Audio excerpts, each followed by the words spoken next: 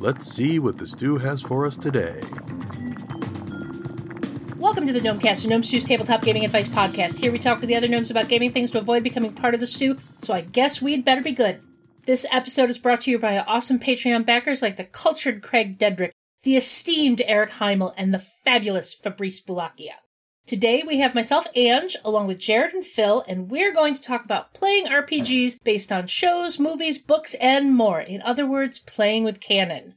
Before we dive into that main topic, though, we're going to ask our Get to Know a Gnome question, which, on that topic, is what is a setting you've never seen in an RPG that you would love to see brought to the table? Jared, I'm going to start with you. Okay.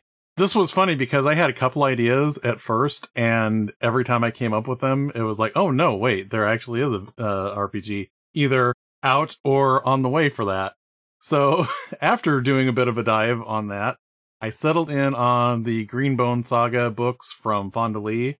It's a supernatural wuxia series.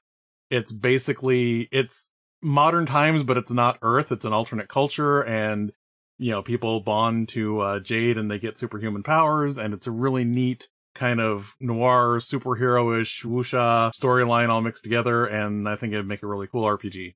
That does sound very cool. How about you, Phil? I'm going to go with my White Whale, a game that I have talked about designing, actually just fixing up the rules to play it. This is the 1998 UPN show, 7 Days. I don't know if you remember this show or not. Mm-hmm. I do not. I will give a brief synopsis for any of our listeners who have not seen this show. This is a show where the U.S. government is in possession of a time machine that can only go back 7 days in the past. Otherwise, it gets too far off course and gets lost. And they use it to retroactively stop national disasters, events, and crises by, something would happen. They would investigate it, then they would take their agent, stuff him into the time machine, send him back up to 7 days, where he would come back and brief everybody on what was going to happen, and then they would take action to stop it. So it's essentially, it's a gumshoe game. Yeah. Except that you have to break the game into two parts, where all of the investigative moves have time limits because there's only so much you can investigate as the 7-day window closes. And then there's an action phase where you send, the person back with all the information, and then you actually try to thwart the attempt. That sounds really cool. And it definitely does sound gumshoe because you were talking about it and I'm like, what's the gumshoe game about time travel? It sounds a little like that, just much more constrained. That's Time Watch. I actually think if I was going to do it, and I say think I'm going to do it because I am going to do it one day, it will be with Night's Black Agents, because it actually, if you watch the show, it actually fits Night's Black Agents very well. The main plot device is the twist is this time machine thing where it's basically they're solving mysteries and thwarting dangers, but they've broken it. You get to see the disaster, then you get to discover what led to the disaster, and then they go back in time and stop the disaster. It's perfect. It's a really cheesy show from the 90s, but I've never let go of it. So there's actually a fair number of cheesy shows from the 90s that had really interesting concepts. Mm-hmm. How about you, Ange? Mine, I actually just finished playing the video game the other day. I want to play in the Horizon world. Horizon Zero Dawn, Horizon Forbidden West. I've even gotten to the point where I messaged my friend that has been playing it kind of parallel to me. I'm like, okay, here's the PCs. We're going to have an Oseram Tinker. We're going to have a Tanakh Chaplain. We're going to have a Utaru Archer. We're going to have a Quen Scout. We're going to have a this and a that, and we're going to do it. And she's like, I'm doing the art. Let me just say this. If this game came out in 5e, I would play it. That is, I normally grumble every time a property comes out only in 5e, whatever. If Horizon came out even if it comes out in 5e, I will play this game. 100%. My thought right now is to actually do it in Savage Worlds, because it's super flexible. I know Savage Worlds. I could make this happen.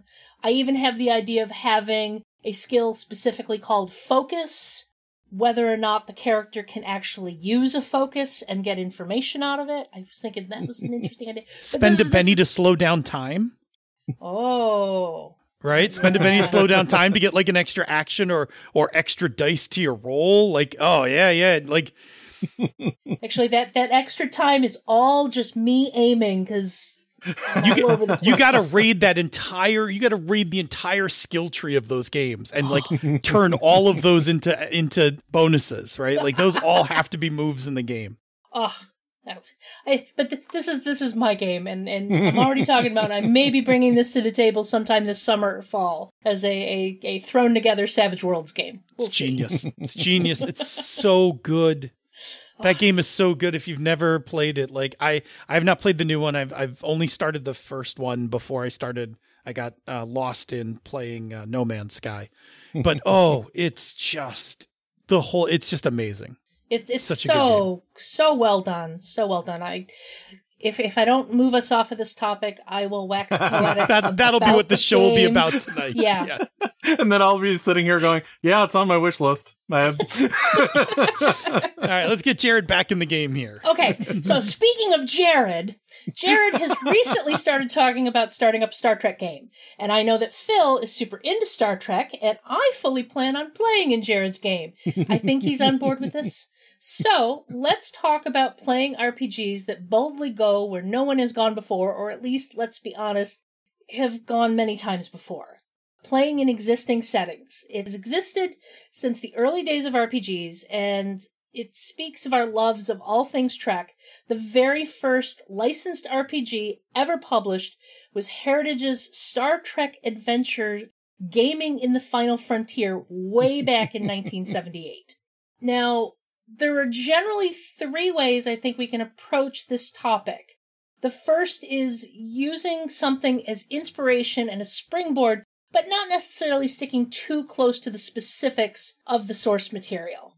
Second, playing in the setting, but with completely original characters. And then third, finally, playing in the setting with the well-known characters from those stories. Like I say, every time I bring Firefly to the table, people come just looking for a second season episode. So, let's talk about this.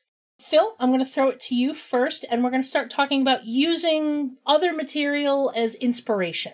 Yeah. So when you're looking at when you are inspired by canon material, but you don't want to run the canon game. And there's a number of reasons you might want to do that. Like you might not want to get into the whole like canon wars about, whether this is true or not, or maybe it's a canon that you really like, but you're not the expert at it in your group. And you don't want to you don't want to throw down your Star Trek game and then somebody's sitting at the table the whole time, like, well, actually in episode, you may want to avoid that, or for any number of reasons, right? You just don't want, you want a game to feel like Star Trek, for instance, but not actually be Star Trek. So the way you do this is a technique that I think is an established term on the internet called filing off the serial numbers. We've talked about this on Pandas Talking Games. I've talked about it on Misdirected Mark. But essentially what you're doing is you are removing all the media-specific trappings from either concepts, items, characters, whatever, so that they're not recognizable as the original piece of media, but in turn, you've kept the concepts so that they're playable in your game. And you just basically, you repaint them with your setting. Mm-hmm. So, for instance, I'm running this game in Cortex Prime right now that's called Aux. Long story about the name, but don't worry about the name. And it's about a group of super geniuses traveling around the galaxy, heading off disasters on planets, using their super genius skills. It is, in a nutshell, in some ways, Star Trek. They are basically just flying around. There's no Federation. There's no Enterprise. They have a ship. It's a sentient ship, so it's actually more like Discovery.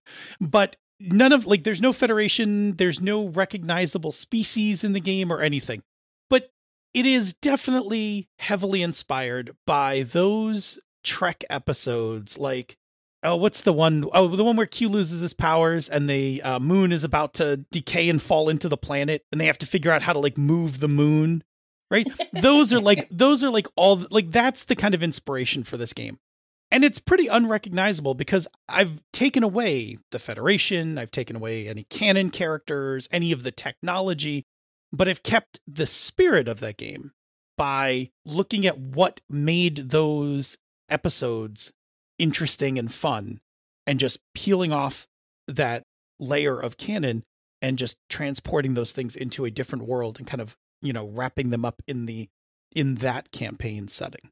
And I think we can also talk about the fact that it is also very easy to do this type of thing, taking inspiration from some of the material and using it as like an adventure creation, adventure prompt rather than just a whole campaign. I ran a D&D game that was essentially borrowing the plot from Stardust, the Neil Gaiman story. It was, they had to find a MacGuffin to prove who could be king or queen or, just the person in charge. And I have stolen this plot concept many times. I've only ever had one person go, "Hey, this is the plot from Stardust, isn't it?" Hey, wait a minute. We do this all the time in our games, regardless of whether or not they're based on a specific material. We take inspiration from many places.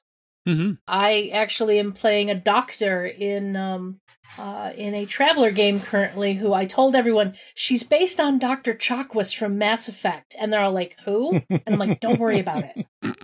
Actually, you bringing up Traveler puts me in mind of something that's kind of interesting to me, which is earlier in the hobby, you would have broad genre RPGs, like Traveler being science fiction, and people would adapt that to be more Star Trek feeling or more Star Wars feeling. And now you have things that are not based on properties that still emulate more specific genres. Like, for example, Scum and Villainy is already a serial numbers filed off version of Cowboy Bebop, if you play it a certain way. Or Firefly. And, yeah. Yeah. And that's what's kind of interesting to me is, we've got subgenres even now to the point to where you don't have to file as many serial numbers off because other people have already done it. When I was reading the opening information in Traveler, one of the interesting bits they included was you can use us to play any science fiction game you want, but if you want, here's our setting. And the setting is so deep and long that okay, we're in that setting. I don't know it, but that's what we're playing. But I thought it was interesting that they kind of threw out that caveat. You can use us to play anything you want. Please. Yeah, and I mean, the thing to keep in mind from outside of publishing, right? The reason why games have the serial numbers filed off is because licensing is difficult and expensive. Mm-hmm. And so when you do see licensed properties, those come with actually a whole bunch of contractual obligations, as well as money and all of those things. Whereas Scum and Villainy gets all the advantages of Cowboy Bebop and Firefly without having to pay any publishers, negotiate contracts, have editorial overview, all of those things. And as we have seen different licensed properties dance around different companies for reasons other than just longevity in time, it is definitely a game that I think only the hardiest of publishers can actually play. Yeah. Also, the nice thing is, if you play Kids on Brooms, you don't tarnish your soul by buying into an actual property that's actually horrible. Sorry. Bravo, Jared. Good plug. Good plug. Well done. Play Strixhaven as well. Yeah, that makes me think back to the days when I was in college and we would play mutant kids with superpowers at a boarding school. It was totally not named Xavier's. It was something completely different. We were Starts in with an A. Boston. We weren't in New York. Oh, that's funny. Moving on. As long as it wasn't Massachusetts Academy. No. That came later. I played in Massachusetts Academy later. Actually, speaking of that, let's move on to the second option, which is playing in the setting, but with completely original characters.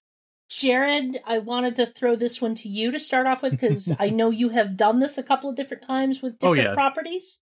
Definitely. I mean, I've run a Star Trek campaign this way. I've run multiple Star Wars campaigns this way.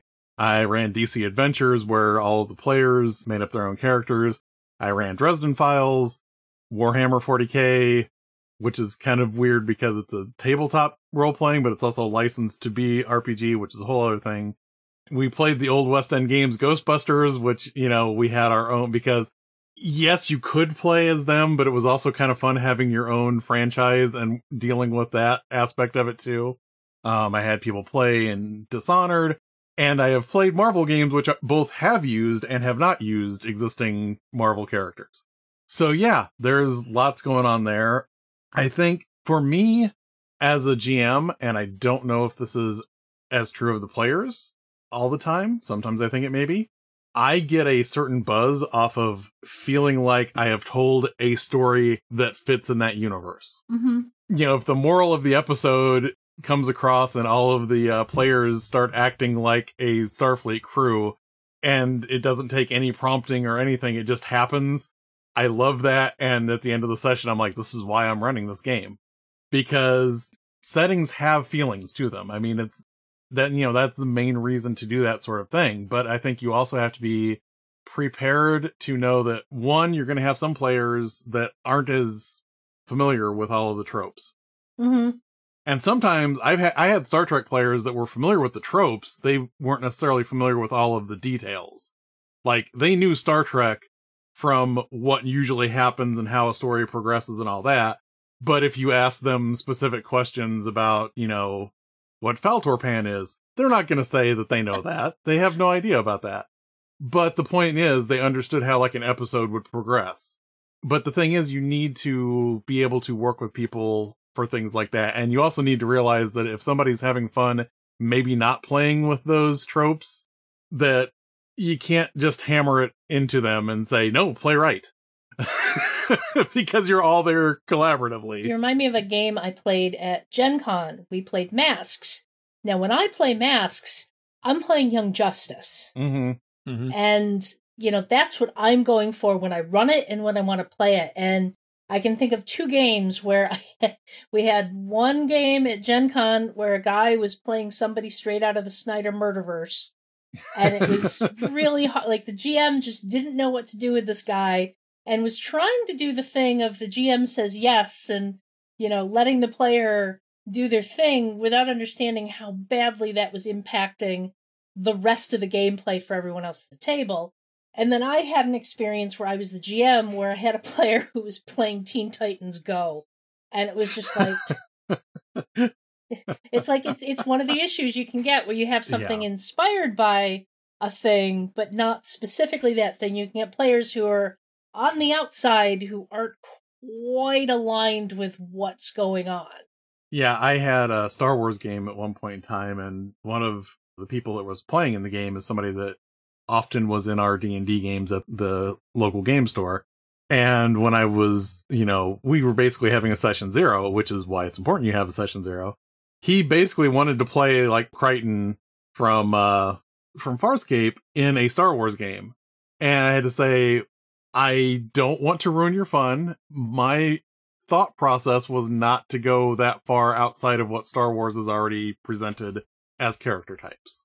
And when you can do that in the session 0, it's a lot better than getting into like your 3rd session and realizing, oh crap, he made Crichton from Farscape. Yeah. Yeah. I think one of the things that a lot of the settings you talked about, like Star Trek, Star Wars, the Marvel Universe, the DC Universe, is there is a lot of room in those settings for players to bring in their own ideas. Mm-hmm. And I think that's super important. I mean, let's be honest, this is all kind of our own special version of fan fiction. Oh, well, 100%. Yeah. It's exactly the reason you do it, right? Like, you want to take your spin. I know as a GM, like, I am frustrated director, right? Like, I want to direct a Star Trek episode. So I'm going to write and run a Star Trek game that feels like a Trek episode because, that's my fan fiction. Absolutely. I have to give a shout out to my friend Carl, who has been GMing an on and off again Star Trek campaign for me and some other friends. And he has tried to introduce the mechanics of the system to us, but we keep playing Star Trek too well and solving things with intelligence and diplomacy. And, like, he had to force us into a starship battle just to show how the mechanics worked. And then when he was going to force us into ground, like face-to-face combat, we basically completely circumvented him by doing something wild and scientific to stop everything from happening. And he's like, I can't, you guys are too good at doing Star Trek. I can't win with you guys. I think the only character that's been shot is when we shot the Doctor with a stun gun to basically make him stop doing a thing he was doing under mind control. Anyway, moving on, our third option in this playing in canon is playing the characters that come from these stories. Jared, I know you mentioned you've run Marvel and DC with canon characters. Well, yes, I have with players playing them, but I the other thing I was going to say is just from the GM side of things. If I'm running DC, I want to play Lex Luthor. If I am running Marvel, I want to play Doctor Doom. So even from the GM standpoint, it's not just, it's the Marvel universe and all this stuff. I want to use those toys as my villains when I'm using that type of situation. But, when you have people that are playing existing characters, and this came up actually in Marvel Superheroes, a lot of people said this, were kind of surprised when Marvel Heroic Role-Playing was kind of expecting you to play the characters, but like all of the old adventure modules that came out for Marvel Superheroes also kind of gave you the regular characters as pre-gens. Like they were usually set up as a type of adventure. Like this is an X-Men adventure. These are the X-Men you should probably use for it. In fact, sometimes that was the draw as a kid. I don't even know if I ever ran the breeder bombs, right? The adventure that introduced the X-Men. I just needed the X-Men. Like I needed the stats for the X-Men. So like I quickly scooped them. That's why if you were, I'll let you continue saying, but as a kid, the holy grail of Marvel Superheroes Adventures was Secret Wars. Mm-hmm. Because it was full of, it had a like separate, if I remember correctly, right? It wasn't like a separate book of stats. Yeah, I think so. And the one set of adventures that I actually ran, whether I ran them right or not, I don't know, but that I actually ran were I was calling them the Cosmos Cubed ones because that was one of the adventures, but it was basically, it was a big cosmic adventure and all the heroes were supposed to be people like Doctor Strange and Silver Surfer and Thor and Beta Ray Bill, and those are all the people that they gave you for the pre-gens. And it predated, it was on the store shelves about the same time that they brought Thanos back for the Infinity Gauntlet, but the adventures were out like a couple months before that. So it was like, oh my gosh, I have Thanos stats in here.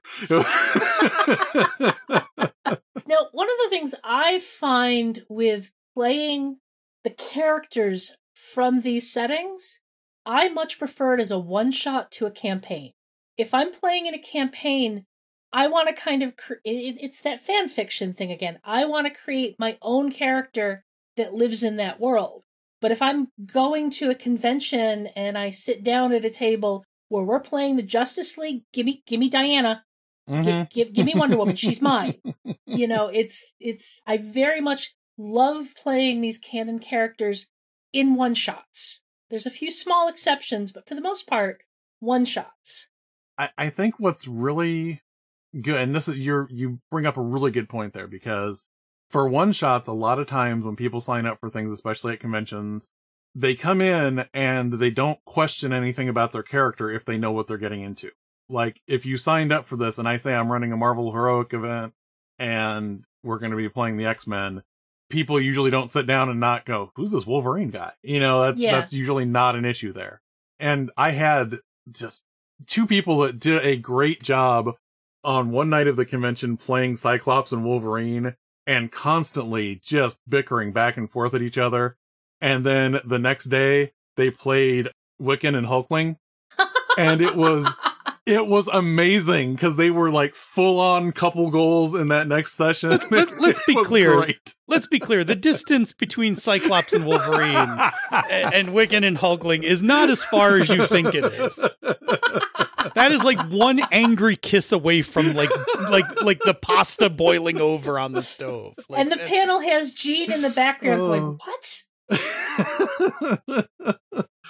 But I mean, yeah, for the one-shots, people know those tropes. So when they take a character, they take the characters that they know and they understand they're going to go, I can dig into this character because I know how this character works. But what I did notice when I was running Civil War, I had people that even when they knew those characters, they would stop once in a while and go, well, I don't know, maybe I should be playing Tony more like he was in the Civil War comics. And I'm like, no, this is our version. This isn't the 616. Play him the way you want to. So it did in a campaign. I think it weighed a little bit more on people than it does in one shots where it's just like, I'm just going to hit the big, hot button things that I know about this character. I will say as both a GM and a player, I find so much joy in sitting down at a table where you have a bunch of players get into those known characters and just play off of those relationships.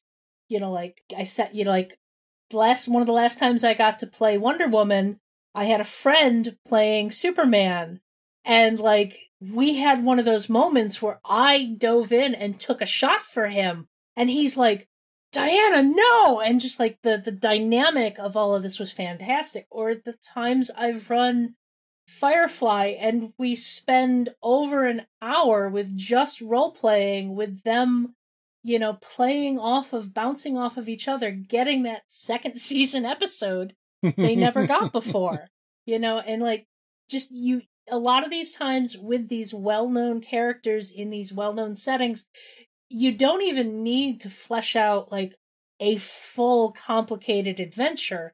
You just need the bumper bowling to give them the lane that they're in and like just see where the players take it.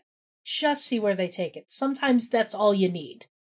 Any other thoughts about this topic?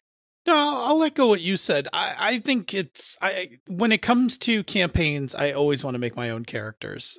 And actually, I want to distance myself from canon characters. So like maybe if I'm doing, and I guess it'll depend on the genre. If I'm doing Star Wars, you'll never see the canon characters, right? Yeah. Like you'll never Star see Wars. Luke. I don't like pulling in canon characters in a Star Wars campaign. Exactly. You'll never see those. The movies need to stop pulling in the canon characters. Right. Yeah. But like for Star Trek, like if the Enterprise passes by or shows up like as, in a cameo or something, I'm probably okay with that because that happens all the time in the show. So like, I don't know, like there's something about the canon that says like how much overlap. Like, the canon also will tell you how much overlap there is with the canon characters. Like, if I'm running a Marvel game and everybody makes their own team, yeah, you're going to meet the Avengers. That happens in every comic book. In fact, it's like a rite of passage. Usually they start by fighting. Of course. Yeah, you got to do all the tropes, right? There's a misunderstanding. You're fighting, then you sort it out kind of thing. Yeah. No, and so I think with each one, like, it depends on the game, but I think a lot of settings will kind of hint to how much crossover you need. My personal preference is to not cross over a lot for those certain genres. Like if I was going to run Firefly, you're probably not going to meet Mal and the gang. Right. You'll hear about them, but you probably won't meet them. You'll just be off doing your own thing. I think this is why, like take Dresden Files, for example. A lot of campaigns for Dresden Files, they pick a different city. Let Harry have Chicago. We're over in Boise, just some other place that you can set some supernatural shenanigans going on that the players can get into without it having to be tied up in a known character's arc. Actually, another thing I wanted to mention real quick is with using a canon setting and canon characters, you have to worry about spoilers. You have to be careful of where do you set this? This is one of the issues that I'm trying to wrestle with the idea of doing a Horizon game. I want to set it after the end of Forbidden West, but a lot of people won't have played Forbidden West by the time I bring it to the table. Do I, hide away all of the big information? You can't do that completely because there are new groups introduced in it, so how much do you do with the spoilers of the thing? Now some things like Star Wars, Star Trek, It's like there's enough room that you don't need to worry about spoilers, but other properties, you do need to be mindful of that when you bring it to the table. Yeah, when I was running my DC Adventures game, I said, everything has happened in this version of the DC universe up to Final Crisis, and that's our divergence point. So if you know something going into there, you're fine, but everything doesn't have to go the way it went after that point. Yeah, and I think that's actually probably another good tip is if you are running something canon and you want to take the pressure off yourself, that the thing you just said, the divergence point, right? Mm-hmm. Like state where your campaign starts and that have that discussion like, hey, we're going to diverge off of this. Or if you're playing like Marvel, you can just, you can quickly say like, this is not 616. Yes. This is, this is a different universe that diverges from this event. In fact, I had a friend who would regularly run Marvel Saga games set in the Marvel Universe, but it was this was pre-MCU, so it was a slightly more realistic superhero setting than we had seen, and we would all make our own characters. The canon characters existed sometimes, maybe, if he wanted to use them or not, but it was definitely Marvel, but it wasn't necessarily the same. It wasn't 616. It wasn't the known Marvel universe that everyone knows. I ran the Breakout event like a million times because that was in the core book for Marvel Heroic. But I swapped out Sentry for Hulk as the hero that was, locked up in the raft. Because, one, I didn't want to explain to anybody that didn't know who Sentry was, because that's just more than anyone needs to deal with. Sure. Sentry's fascinating, but man, is that complicated. That's not a one-shot character. Yeah, and Hulk's a lot easier to say. Banner was worried that Hulk was going to damage things, so he turned himself in to be locked up at the raft. Yeah. Much easier than explaining Sentry. Yeah, that works. That makes sense. Any other thoughts on this? I think we've said a lot. I don't know that there's too much more to dive into. I mean, it's the three of us. We could talk for hours. Yeah, I don't know. I mean, I guess the cool part is, look, if you can find a licensed game for it, give it a try and see how the designers have taken a shot at it. If you really want a challenge, go and find all of the old Marvel games and see how each one of them emulates Marvel differently. Yeah. But yet still kind of gets there. So yeah. We've been talking about doing that. We've been talking about having a weekend of Marvels where we each run a different Marvel. Like I'll run Saga, Jerry would run Face Rip, Chris would run Marvel Heroic. Just to try, just to see this is what each one of these played like. Isn't there supposed to be another one coming? Yes. I thought and there's also another one I didn't mention. There's the one that was actually published by Marvel. The one with the tokens and the resource tokens. Or I don't know. I don't remember that one. I just remember Face Rip, Saga, and Heroic. All I know is I'm very proud that my players in my other Star Trek game that had never run into Admiral Nechayev did not like her, and when they watched episodes with her, they continued to not like her. So I did my job well. Excellent job. So I think we can start getting out of here. This show is funded by the Gnome Stew Patreon. You too can become a Patreon backer by following the Patreon link, the Gnome Stew website, to the Gnome Stew Patreon. This ad is brought to you by all of the characters from everything you've ever watched that you wanted to bring to the table, because there are so many. I have my own female version of Legolas, I'm not going to lie. If you're enjoying the Gnomecast, you'll probably like many of the other Mr. Rick and Mark shows. Here's one to check out. On the bonus experience, Ray and Monica are two old friends exploring gameplay and design through the lens of diversity, while also sharing some of the dumbest humor gaming has to offer. You can find all of us at gnomestew.com, at gnomestew on Twitter, and gnomestew on Facebook. Gnomes, is there anything else you'd like to point our listeners towards? Well, you can find any review that I don't put on Gnome Stew at whatdoiknowjr.com. And I'd also like to point out, I think this will still be running by the time this podcast gets published. DriveThruRPG and Dungeon Masters Guild are both doing Ukraine relief bundles that are donating to Doctors Without Borders. So you may want to go there and check those things out. Awesome. So, do you think we avoided the stew this week? Is somebody doing a canon version of Hell's Kitchen with Gordon Ramsay as a character?